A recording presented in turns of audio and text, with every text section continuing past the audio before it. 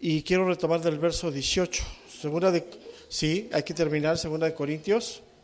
La tengo que terminar este trimestre para luego seguir con Pedro y Judas, que es lo que me toca dar a mí. Y ya después les voy a dar teología sistemática, pero ya hasta el final. Ya el último año y medio más o menos me toca dar teología sistemática. Sí.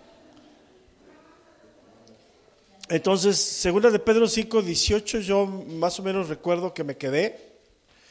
Y creo que como para retomar es bueno, porque son de los textos pues más hermosos de la Escritura, ¿no? Viene hablando acerca de la obra de Dios. Dice el 17, de modo que si alguno está en Cristo, o sea, en Cristo ya entendemos que significa haber nacido de nuevo, eso significa en Cristo. Sí, en Cristo no significa venir a la iglesia, sino haber experimentado la redención, la salvación. Eso significa estar en Cristo, ¿no? O sea, cuando tú dices yo estoy en Cristo, es decir, yo he experimentado la salvación, ¿no? O sea, he puesto, si nueva criatura es, las cosas viejas pasaron, he aquí que todas son hechas nuevas. Luego dice el verso que quiero arrancar. Y todo esto, o sea, todo lo en cuanto respecto a la salvación, y que la salvación viene incluida la renovación, eso es algo bien importante. O sea, Dios nos salva y entramos en un proceso de renovación que va a culminar hasta el regreso de Cristo, ¿sí? Eso es algo que la iglesia hoy desafortunadamente no reconoce, no entiende que estamos en un tiempo de renovación, que Dios, por eso Dios tiene tanto trato con nuestra vida, ¿no? Porque es necesario renovarnos. Entonces dice, y todo esto proviene de Dios, o sea, toda la salvación, el plan de salvación, toda la obra expiatoria, toda la obra de reconciliación, fue gestada en Dios, está en Dios y proviene de Dios. Nosotros no aportamos nada, aunque pusimos la fe y creímos, la misma fe viene por el oír, ¿no? Oímos el mensaje y viene la fe. Entonces eso es una cosa muy importante que debemos de entender nosotros, ¿no? Dice, todo esto proviene de Dios que nos reconcilió consigo mismo. Y aquí algo que yo quisiera que subrayaran ustedes, porque hoy hay un énfasis muy grande en quererse acercar a Dios evitando a Cristo, o sea, no por medio de Cristo. O sea, hoy hay un énfasis muy grande queriéndose como judaizar a la iglesia moderna, ¿no? Entonces dice y todo esto proviene de Dios, quien nos reconcilió consigo mismo por Cristo. La reconciliación que tenemos con el Padre es mediante Cristo. ¿Sí? Nadie entra a la presencia del Padre si no es por Cristo. Él es la puerta, Él es el camino. ¿Sí? Dice, y nos dio el ministerio de la reconciliación. Entonces, si alguien... cuando dice, y nos dio el ministerio de la reconciliación, para que nos encarga que nosotros compartamos, ¿sí? que el ser humano, el hombre, solamente se puede reconciliar con Dios por medio de Jesucristo. O sea, eso es clarísimo. Todo lo que tú no oigas que no está cristocéntrico, ¿sí? Eso no es una doctrina buena. ¿Estamos de acuerdo? O sea, eso es bien importante. La palabra reconcilió del griego significa poner una reconciliación, componer una diferencia. Entonces, una de las cosas que hoy se ha dado mucho es minimizar el sacrificio de Cristo en la cruz. ¿Sí? Y en la palabra reconciliación, la primera palabra reconcilió, o sea, quien nos reconcilió, la palabra reconcilió significa poner una diferencia. Y la palabra reconciliación significa cambiar, significa restauración.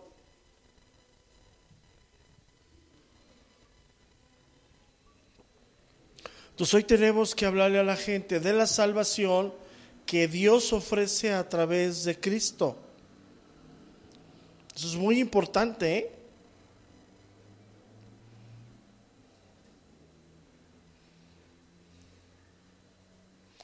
Dice el verso número 19, dice que Dios estaba en Cristo reconciliando consigo al mundo, no tomándoles en cuenta a los hombres. ¿Por qué a los hombres no le toma en cuenta su pecado? Porque ya hubo un pago. ¿Quién hizo ese pago? Cristo. ¿Sí? O sea, no es que Dios omita el pecado, o sea, la paga del pecado sigue vigente, pero cuando nosotros creemos en el sacrificio de Cristo, somos contados como la justicia de Dios. Entonces nadie puede ser reconciliado con el Padre si no ha sido perdonado, y el único perdón que Dios ofrece es el sacrificio de Cristo. ¿Sí? ¿Me explico? Entonces, eso es bien importante, hermanos, porque hoy, de veras, hay tanta cosa hoy que ha existido siempre, ¿no? O sea, una de las cuestiones más fuertes hacia la iglesia es minimizar la obra redentora de Cristo. Entonces dice, no tomándoles en cuenta a los hombres sus pecados, y nos encargó a nosotros la palabra de la reconciliación. ¿Cuál es la palabra de la reconciliación? El mensaje de las buenas nuevas, ¿no? ¿Qué hay?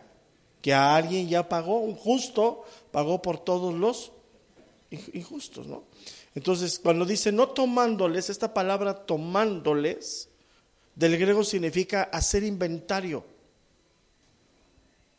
¿Tienes idea de lo que significa esto, hacer inventario? Cuando haces inventario, cuando una empresa hace inventario de algo, se da cuenta que falta hasta lo más mínimo, ¿no? Entonces Dios no va a omitir nada del pecado del hombre. Por eso el hombre está destituido de la gloria de Dios. ¿En dónde está la reconciliación o en dónde el hombre es perdonado? En la cruz de Cristo, porque a él fue imputado todo pecado a él. ¿Sí? Entonces eso es bien importante que nosotros lo entendamos, ¿no? Y nos encarga a nosotros la palabra de la reconciliación. ¿Qué significa esto? El mensaje de salvación. Eso es muy importante que lo entendamos, ¿no? O sea, hoy el hombre necesita salvación.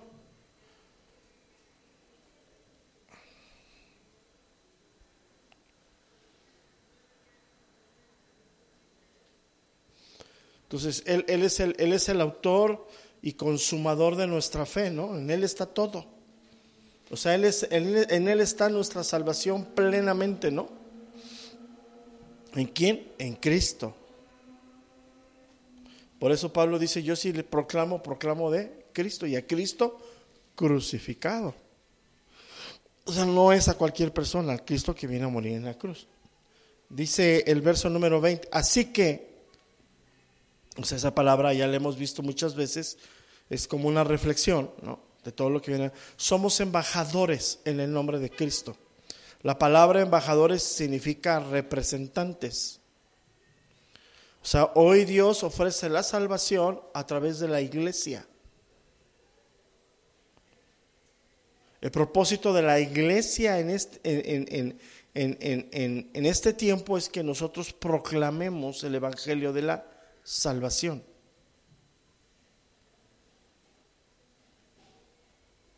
Por eso somos embajadores, somos representantes.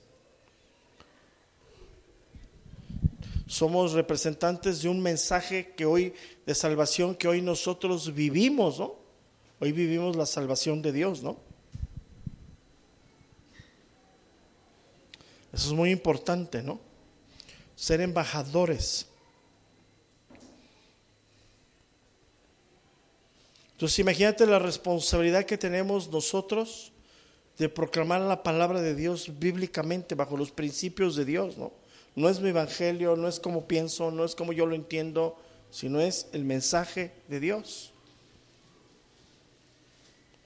Entonces tú y yo tenemos una gran responsabilidad, ¿no? Y dice, como si Dios rogase. Esa palabra rogase significa invitar, del griego. Invitar, de invitación, de exhortación, de amonestación.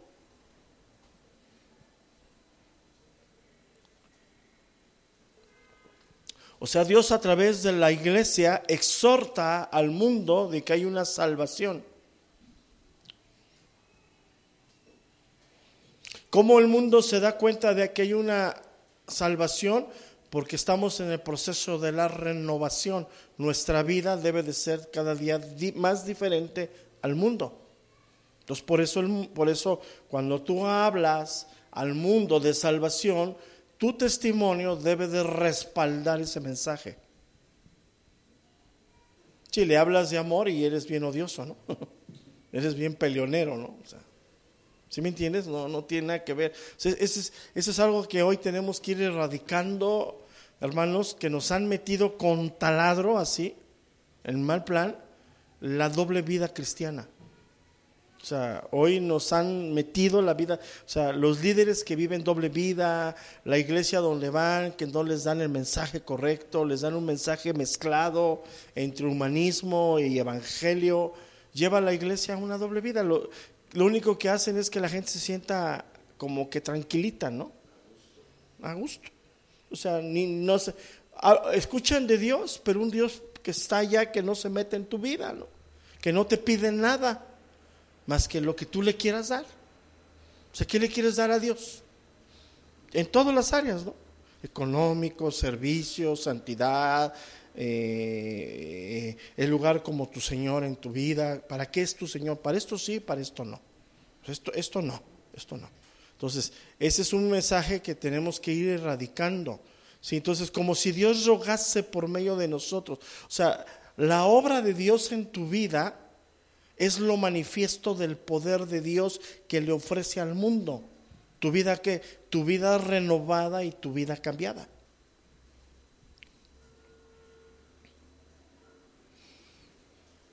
Entonces, ¿cómo hoy dónde se manifiesta el poder de Dios? En la iglesia, ¿no?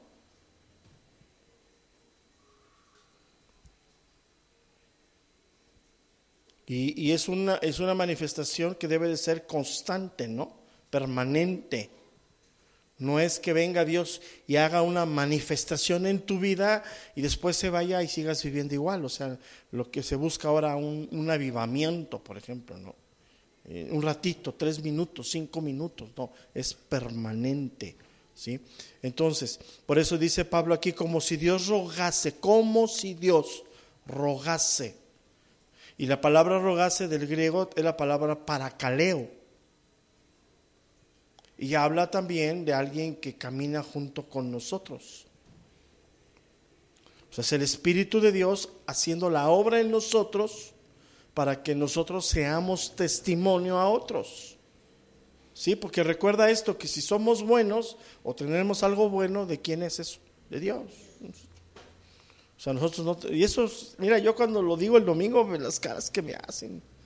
Y mucha gente no ha aceptado esa parte y se han ido retirando, Hay gente que se ha ido retirando los últimos meses porque dicen, no. O sea, como yo no tengo nada bueno, ¿no? No, y es algo muy fuerte. O sea, es que es la verdad. O sea, si tú dejas de tener comunión con Dios, ¿qué va a salir? Tu carne. ¿Y tu carne qué es? Oposición a Dios, tus pensamientos, tus ideas, tus argumentos. Y como somos bien religiosos, bajamos a Dios a nuestro nivel. Y hacemos actos religiosos, liturgias dominicales, que acallan tu conciencia, pero no estás en la renovación permanente. O sea, hasta vienes a servir para acallar tu conciencia, ¿no? Pero sales de aquí y te vas al mundo, ¿no? Entonces eso es algo bien fuerte, ¿no? Algo muy difícil que hoy la iglesia lo escucha. Yo veo sus molestias y veo cómo me ven y nada, y fíjate. Y como no tienen nada de qué argumentar y nada de qué oponerse, nada más se retiran. Ya no los localizamos, ya no los podemos encontrar. Por ejemplo, si yo mando a buscar a fulano, que yo me di cuenta que se fue, ya no contestan el teléfono, ya no sabemos nada de ellos. Ya. Entonces, se entiende que pues ya no estamos en ese sentir, ¿no? Entonces, eso es una parte muy importante, ¿no? Pablo dice que por medio de la iglesia, Dios está rogando. Pero ¿cómo? Por medio de lo que el testimonio de la iglesia, de la renovación que proviene ¿de quién? De Dios. O sea, en la medida que tú te vas renovando, vas confirmando que hay un Dios que puede cambiar, ¿no? Que lo que era imposible para los hombres, para Dios todo es posible, ¿no? Dice, os rogamos en el nombre de quién? de Cristo. O sea, esa rogativa tiene nivel de autoridad. O sea, nadie va a llamar al mundo a salvación si no es a través de Cristo. ¿Sí me explico? Y cuando venga Cristo, o sea, cuando venga Cristo por segunda vez, pues ya no va a haber el tiempo del arrepentimiento. Va a haber ¿qué? Un juicio, ¿no? Un juicio, una separación seria, ¿no? Sí, y muchos piensan que Dios no va a regresar porque las cosas están peor, ¿no? Y hechos como lo que sucedió esta semana, pues para la gente piensa que Dios ya no está, que Dios ya no va a venir, pero Él no retarda su regreso, ¿no? Él va a regresar. ¿Cuándo? ¿No? Pero vea mientras que pide Dios que todos procedan ¿a qué? Al arrepentimiento. Segunda de Pedro 3:9 dice eso, ¿no? Dice, y el Señor no retarda su promesa, según algunos la tienen por tardanza, sino que es paciente, fíjate, paciente para con nosotros, no queriendo que ninguno perezca, sino que todos procedan aquí, hermano, al arrepentimiento. Entonces, hoy lejos de que no está Dios obrando a través del, poderosamente, ¿en dónde? A través de la iglesia. La iglesia son las piedras vivas que formamos el templo de Dios, ¿no? El templo que ni la muerte puede derribar, ¿no? La muerte como un enemigo, ¿no? Que recordemos que el templo fue derribado dos veces, ¿no? El de Salomón, el de Zorobabel, 2 veces, vámonos. Entonces, el verdadero templo que es Cristo, ¿quién lo puede derribar? Nadie. Ese va a permanecer, ¿no? Entonces dice, estoy en el texto, dice, os rogamos en el nombre de Cristo, reconciliaos ¿con qué? Con Dios. Dios quiere que el mundo se reconcilie con Él solamente, y eso yo quiero dejártelo bien claro, solamente es a través de Cristo. No hay otro. O sea, no hay otro evangelio, no hay otra salvación. Si no es a través de Cristo, y Cristo significa la obra redentora de Cristo, solamente en la cruz tú y yo fuimos perdonados. No hay otro lugar donde el hombre reciba perdón que no sea la cruz de Jesucristo. La sangre de Cristo cubre todo pecado. Para eso Él derramó su sangre. El pago del pecado es que es muerte, y para la remisión del pecado solamente es la sangre de Cristo.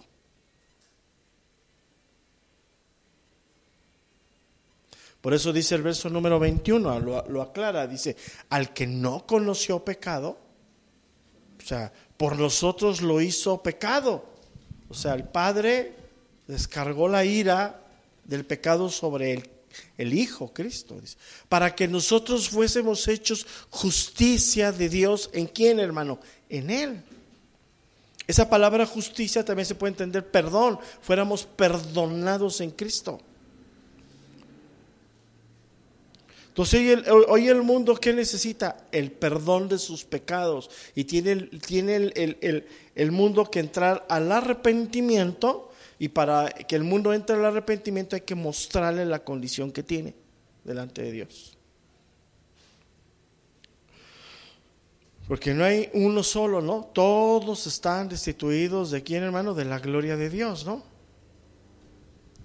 Gálatas 3:13 dice, Gálatas capítulo 3, verso número 3 dice, Cristo nos redimió de la maldición de la ley, hecho por nosotros maldición, porque está escrito, maldito todo el que es colgado de un madero. Entonces, a pesar de que Él sufrió toda tentación, Él no pecó. Fue tentado por Satanás, ¿no? Y Él no pecó.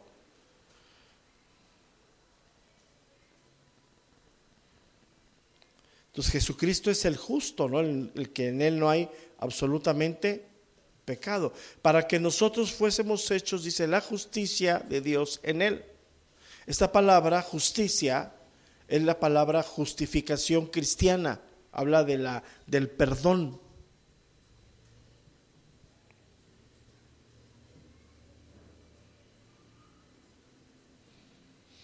Entonces tú y yo solamente hemos recibido el perdón por medio de Cristo, no hay otro camino.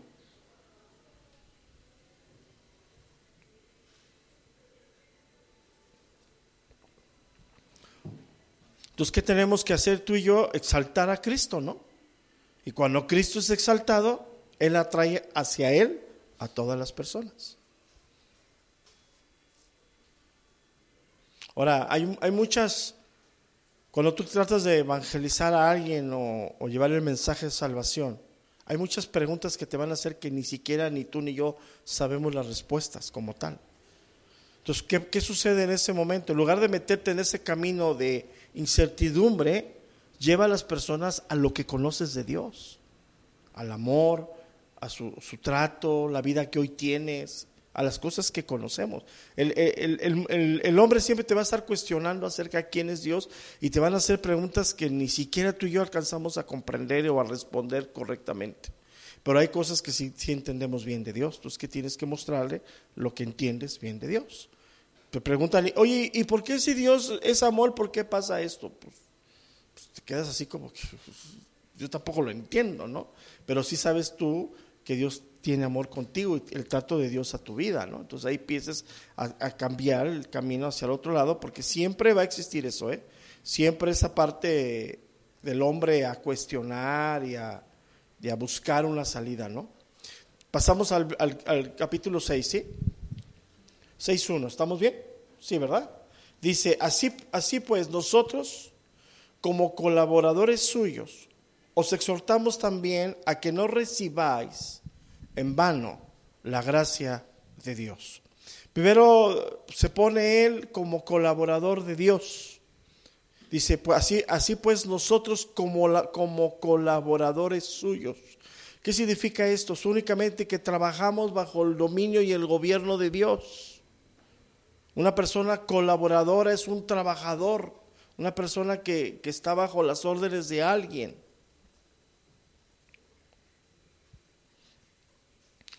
Si somos embajadores o portavoces de Dios, llevamos el mensaje ¿de quién? De Dios. No el mensaje nuestro, ¿no? Eso es muy importante, ¿no? Porque a veces pues queremos ponerle ahí, ¿no? Agregarle, ¿no? Dice, os exhortamos también a que no recibáis en vano la gracia de Dios. La palabra exhortamos significa amonestar, animar.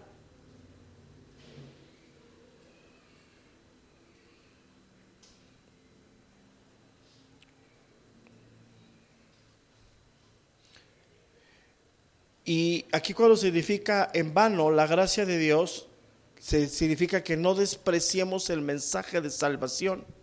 Ese es el contexto, viene hablando de la salvación.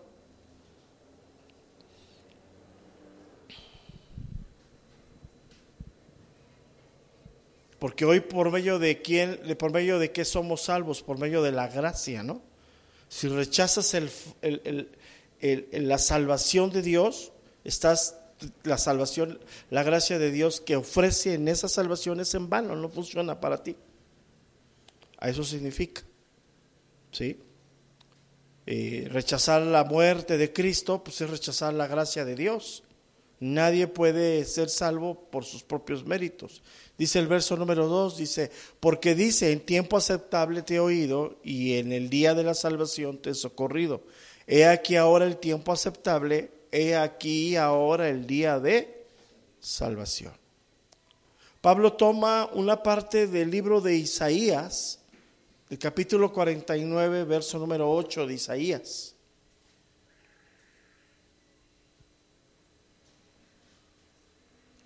Isaías 49, 8. Pero lo que Pablo está aquí mostrando, que cuando se presenta el mensaje de salvación es el día para el arrepentimiento. Porque desafortunadamente muchos de los que oyen el mensaje de salvación va a ser el único día que lo escuchen, ¿no? Es lo que yo le he dicho muchas veces a los maestros de la iglesia infantil, ¿no? que es donde empieza mucha disputa del servicio, cuando brincan de ujieres para la iglesia infantil y hay más responsabilidades, más cosas. Y hay mucha situación con los maestros, ¿no? En cumplimiento de la labor que tienen que hacer, porque ya vienen a enseñar. Y les he dicho muchas veces, el niño que tienen, ese niño puede ser la única vez.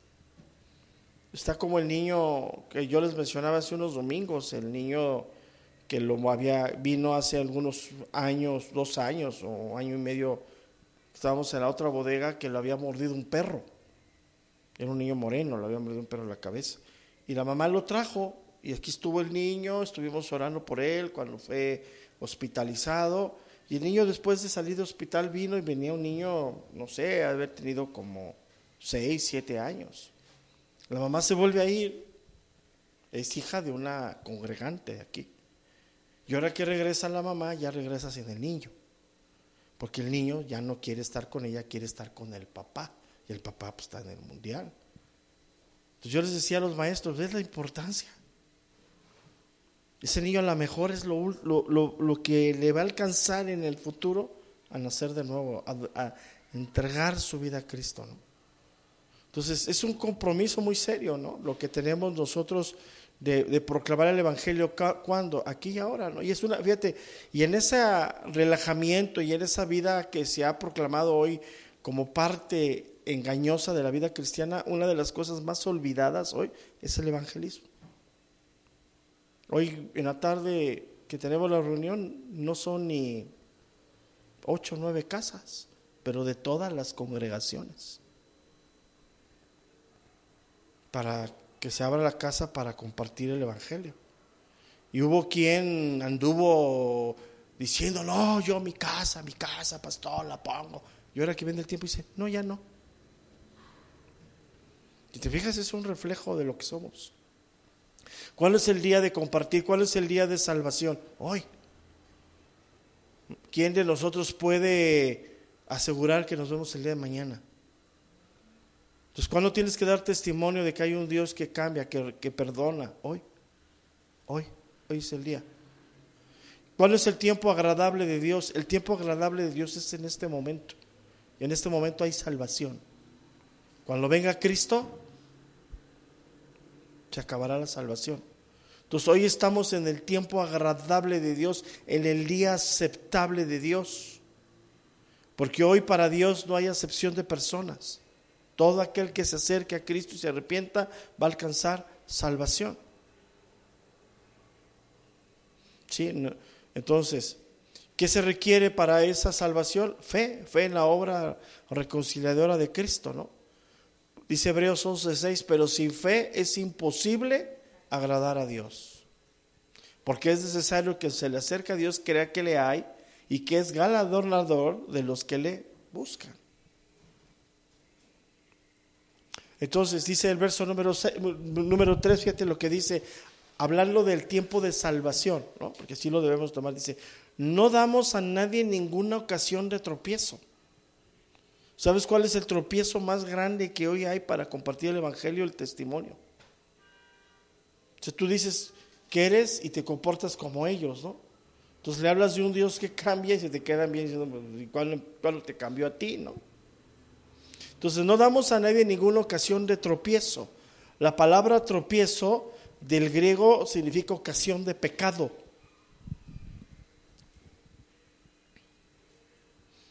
Y aquí Pablo dice, para que nuestro ministerio, ¿cuál es nuestro ministerio? El ministerio de la reconciliación sea vituperado.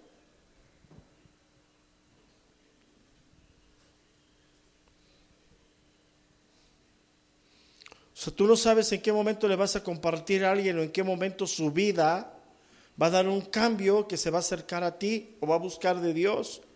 Y tú en ese momento le hablas de Cristo.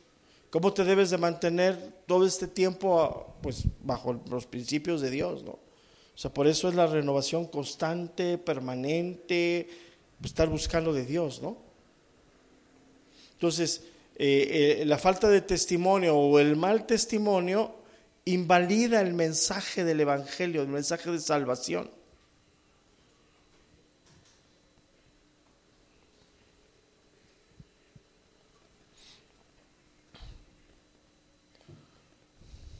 Por eso el ser cristiano va más allá de venir a una congregación, ¿no? Va más allá de entrar, de salir el domingo de tu casa con una Biblia bajo el brazo, ¿no? Va más allá de eso, más allá. O sea, eso era antes, ¿no? Unos años antes, ese era el concepto que se tenía para muchos ser cristiano, ¿no? Hoy es otro concepto, ¿no? Dice el verso número 4, antes bien nos recomendamos en todo como ministros de Cristo, en mucha paciencia, en tribulaciones, en necesidades, en angustia. Aquí viene Pablo hablando acerca de lo que todo ministro, toda persona que busca tener ese testimonio al mundo va a padecer. Y es una de las cosas que la iglesia no quiere. La iglesia quiere todo fácil y rápido. Es más, si pudiera ser gratis, mejor. Si te pudieran inyectar una inyección de buen cristiano, se la pondrían, ¿no? ¿Sí me entiendes? Es como la inyección de la influenza, ¿no? Yo no me la he puesto. Y digo, no, yo no necesito, yo me cuido.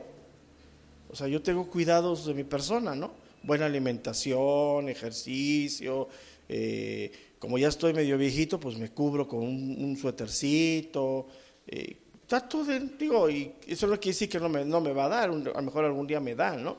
Pero yo he visto gente que se pone la de la influenza y dice, ay, pues ya me la puse. No, espérate, aunque te la hayas puesto, te va a dar. Entonces, ¿qué quiere decir esto? Toda persona que quiere vivir de manera piadosa va a tener conflicto, porque se opone al sistema natural, a las cosas naturales. Entonces, pero dice, antes bien nos recomendamos en todo como ministros de Jesucristo. Y ahí la palabra ministro significa servidor.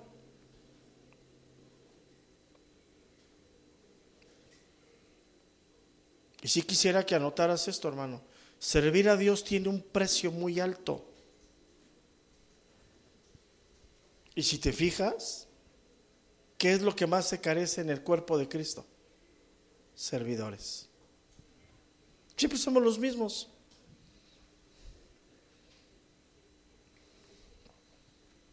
Siempre somos los mismos. Y cuando llevas a la iglesia a que entienda que el servicio no es como algo que te va Dios a consentir y vas a estar mejor, pues menos sirven. Pero si te fijas, siempre somos los mismos. Pasan los años y los mismos, ¿no? Viene vacaciones y los mismos, viene enero y los mismos. Entonces, toda persona que empieza a servir como ministro de Dios, como servidor de Dios, tiene un precio alto, ¿sí? Y aquí empieza a enumerar algunas cosas que son muy importantes, ¿no? Dice, en mucha paciencia.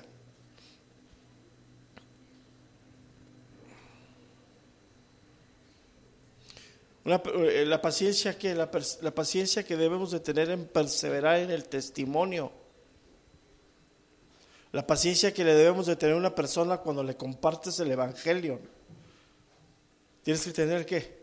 Paciencia. Y la paciencia es parte del fruto del Espíritu. Hoy tú y yo, a través del trato de Dios, hemos aprendido a ser pacientes. Y si no eres paciente, pues va a tener que subirle Dios al calorcito ahí para que te cuajes más, ¿no? Para que te hagas como paciente. Porque una de las cosas contrarias a la paciencia es la impaciencia, ¿estás de acuerdo? Y es uno de los rasgos de las personas impías. Todo lo quiere fácil, rápido y al momento. Y es una de las cosas que Satanás ofrece. Fácil. O sea, ¿qué le dijo a Eva? Si lo tomas, vas a sentirte bien. Sí, entonces, la paciencia es algo que debemos de seguir desarrollando y eso viene por la renovación del Espíritu Santo en nosotros, ¿no? O sea, entre más estemos siendo renovados, más el fruto del Espíritu en nosotros se va a ir gestando, ¿no? Si no hay renovación, pues no hay fruto. Entonces, un servidor de Dios debe de ser paciente. Dice, en tribulaciones. Esta palabra tribulación significa estrechez, aflicción, angustia.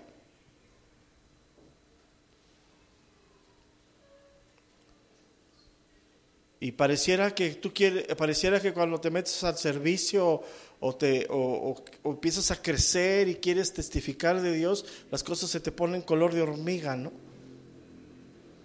Pareciera que en lugar de dar un paso para adelante, damos 3 para atrás, ¿no? Normal, es normal. Pero como hoy se ha infiltrado el evangelio de sentirte bien, sentirte cómodo, ¿no? El evangelio de que pues lo que no quieras de Dios, recházalo. Entonces, cuando viene la estrechez, la aflicción, la angustia, eso también habla de persecución. O sea, cuando tú quieres vivir piadosamente vas a tener conflicto, ¿sí? ¿Cómo vivió Pablo? Pues en todos los lugares donde anduvo, lo anduvieron correteando y cuando le alcanzaron a echar la mano, le pusieron la suya, ¿no? Normal, ¿sí? Una manera en la que tú quieres, mira, cuando tú estás en un proceso de renovación y empiezas a manifestar la renovación en tu vida y empiezas a llamarle a otros a la renovación, muchos de ellos se van a volver tus enemigos. No quieren. Y estando dentro de la iglesia, dicen, no. Como que te estás volviendo bien religioso, te dicen. Y rechazan. Créemelo porque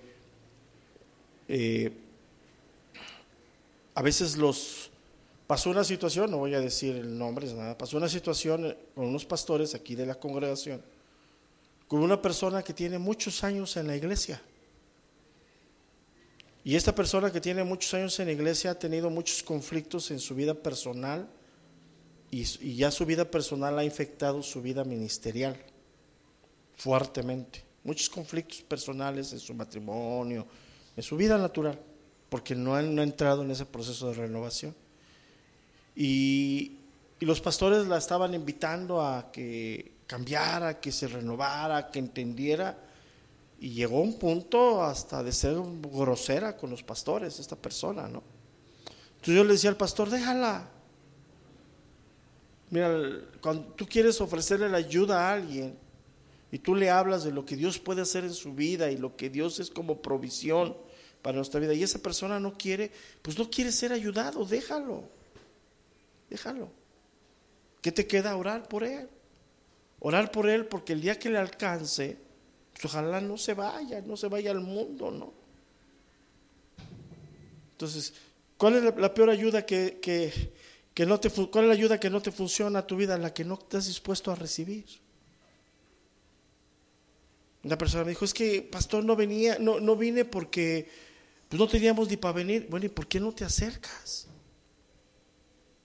Porque si sabes que hay un ministerio de apoyo, de ayuda, te podíamos dar hasta, en lugar de que compraras despensa, te podíamos dar una despensa por una semana y con eso venías. Pero ¿sabes qué? Que a veces hasta el recibir nos cuesta. Porque está el orgullo tan alto de cómo voy a extender la mano para que me den. Y hay tiempos que hay que esperar. Entonces la tribulación, hermano, es algo natural en la vida cristiana. Y lo vemos en la vida del apóstol Pablo, ¿no? En necesidades, esta palabra necesidad significa restricción.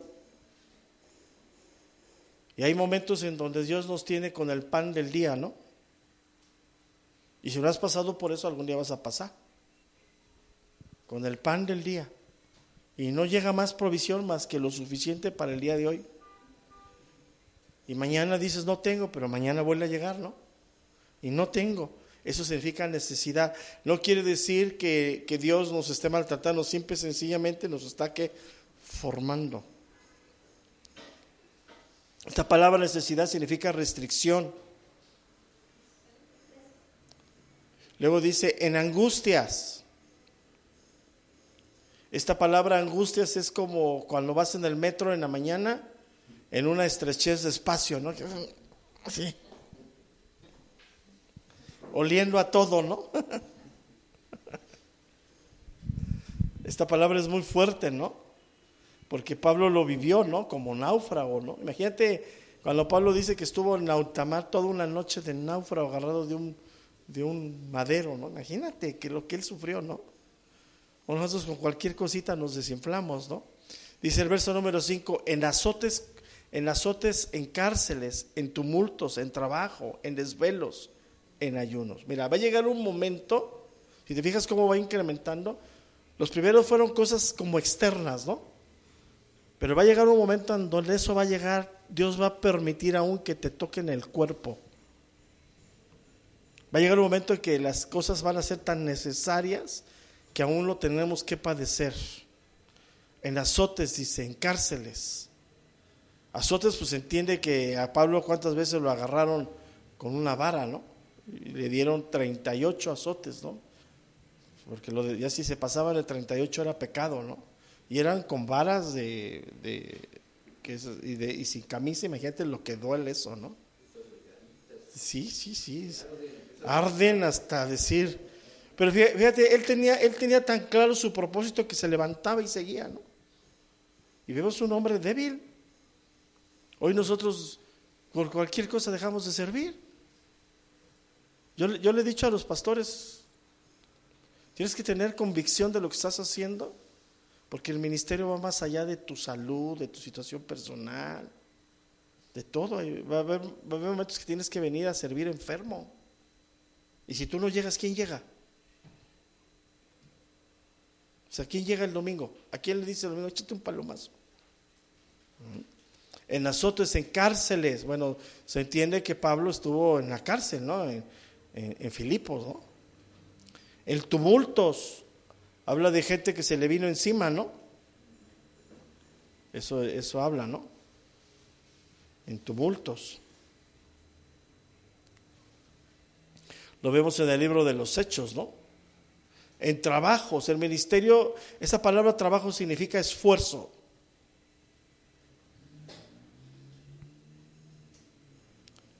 La vida cristiana representa un esfuerzo. Representa desvelos, ¿no? Lo que sigue abajo, ¿no? Tú estudiaste, Maru, la licenciatura en contaduría, ¿verdad? ¿Y cómo te fue en la universidad? ¿Sí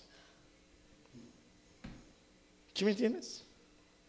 ¿Y por qué aquí pensamos que no debe ser pesado el ministerio? La vida cristiana. Yo no concibo nada sin esfuerzo. Yo no concibo nada. O sea, nada que bueno en tu vida sin que venga un esfuerzo para lograrlo. Yo no concibo nada. Yo también fui a la universidad y eran desvelos.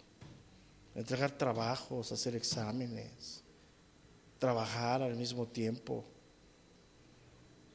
No sé. ¿Por qué? Porque hoy se coincide, en ayuno significa, habla aquí como escasez aún de comida. Eso significa ayuno, escasez como hasta de comida, ¿no? Cuando tienes solamente lo básico, un pan tostado y un café para tu desayuno, ¿no? ¿Sí te ha pasado? A mí hemos vivido así también, ¿no? Un pan tostado, una rebanada de pan tostado y un café negro, porque ni para azúcar tienes, ¿no? Y ese es tu desayuno, ¿no? Hemos estado así. Entonces, y curiosamente es cuando te conviertes, cuando estás con Dios, ¿no? Entonces, luego dice el verso número 6, si me da tiempo, dice, en pureza, en ciencia, en longanimidad, en bondad, en Espíritu Santo, en amor sincero. Esta palabra en pureza solamente aquí aparece en el Nuevo Testamento. Habla de sinceridad.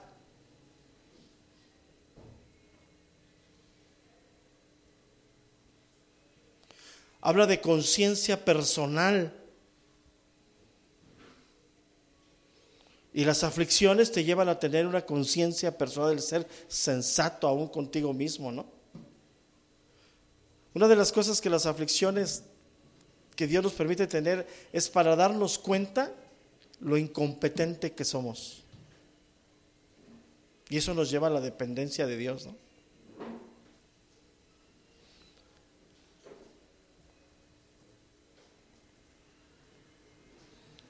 Entonces esta palabra en pureza significa conciencia personal, una persona íntegra. Y en eso es lo que debemos trabajar tú y yo, ¿no? ser íntegros tú y yo como personas, ¿no?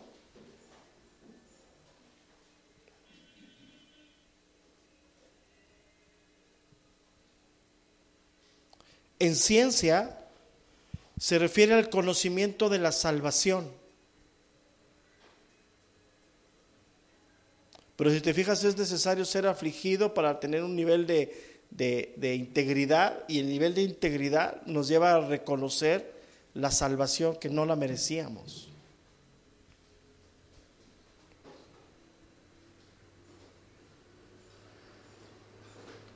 O sea, el trato de Dios te tira el concepto de que te sientas cristiano de cuna, ¿no? Es que yo soy de cuna. Cálmate. De cuna no tienes nada de cristiano. Yo he conocido un montón de, mira, yo como vengo de esa corriente de familia donde todo uno se siente necesario en la iglesia, dices, ¿qué te pasa? Pues ya ves que mi familia viene así, ¿no? De sentirse cristianos de cuna y casi, ¿qué pasaría de la iglesia sin Oxolalpa? Pues nada, ¿no? Pues igual. Y así piensan, así yo con muchos de mis familiares así piensan, ¿no? Y piensan que sus hijos, fíjate, es lo más triste, que sus hijos aún estando en el mundo son creyentes. Y los quieren tratar como creyentes, ¿no? Cuando no están, pero años luz de ser salvos, ¿no? Y creen que porque venimos de un linaje, sí hay una predestinación, yo no niego eso, ¿no? En unos 8 años más o menos, por lo que yo tengo entendido, el evangelio va a tener 100 años en mi familia. O sea, mi abuela se convirtió en el año 28, mi abuela paterna, que fue la primera que incursionó en Cristo. Entonces, ¿pero eso qué? Eso quiere decir que los que vienen atrás no tienen que ir a Dios y no tienen que arrepentirse. No. Entonces, aquí en ciencia significa el conocimiento de la salvación. Y el conocimiento de la salvación nada tiene que ver con el envanecimiento de la cabeza. Entre más conoces tu salvación, más te das cuenta que no la merecías. Entre más ves a Cristo y experimentas la gracia de Dios, te das cuenta que no eras merecedor de nada, aunque vengas del linaje de 100 años, ¿no? Yo los oigo hablar y yo platico con ellos, no, hablan como si tuviéramos, por tener el apellido Xolalpa, tuviéramos la entrada al reino de los cielos. No, ¿qué les pasa? No, y cuidadito les toques la familia o digas algo porque, no, hombre, se agarran de la lámpara, no. Yo hasta por eso ya hasta me salí de WhatsApp de la familia. Es que yo paso todo eso. Entonces, esas cosas que no. Dice, en longanimidad. ¿Qué significa esto? Lento para la ira, como Dios, y grande en amor y misericordia, ¿no? Lento para el pecado, pero grande para hacer la voluntad de Dios. ¿Sí?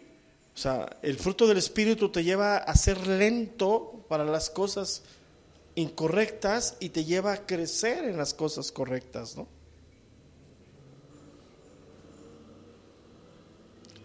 Luego dice en bondad, ¿sí? Habla de esta palabra bondad, significa tolerancia.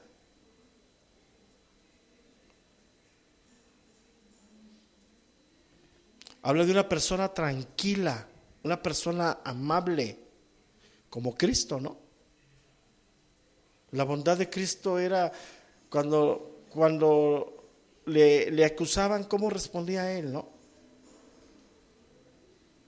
Dice que una vez lo querían despeñar, ¿no? Y él nomás hizo un lado y se escondió. Pasó en medio de ellos. Digo, si fuéramos sido tú y yo, vamos por ellos y los aventamos, ¿no? ¿Qué les pasa? ¿Sí me entiendes? Impíos, ¿no? ¿Sí me entiendes? O sea, ¿y qué te sale? Sale del corazón eso, ¿no? Cuando alguien te hace algo, ¿cuál es la primera parte que viene a tu mente y a tu corazón? Responder. Eso es normal, esa es la lucha que tenemos tú y yo. Cuando vas creciendo en el Espíritu te vas dando cuenta cómo Dios va transformando tu vida, ¿no?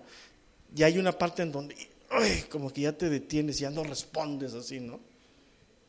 Yo le he dicho a mi esposa, mira, cuando tú y yo entendamos que tenemos que dejar de pedir menos perdón a la gente por nuestros actos, vamos a ir creciendo. Y te la pasas pide perdón a la gente de todo lo que riegas, ¿no? Entonces mejor digo, tranquilizámonos, pasemos paciencia, que dejemos que Dios haga en nosotros, ¿no? ¿Sí? Dice, en Espíritu Santo. ¿De dónde viene la fuente de todo eso? Del Espíritu de Dios.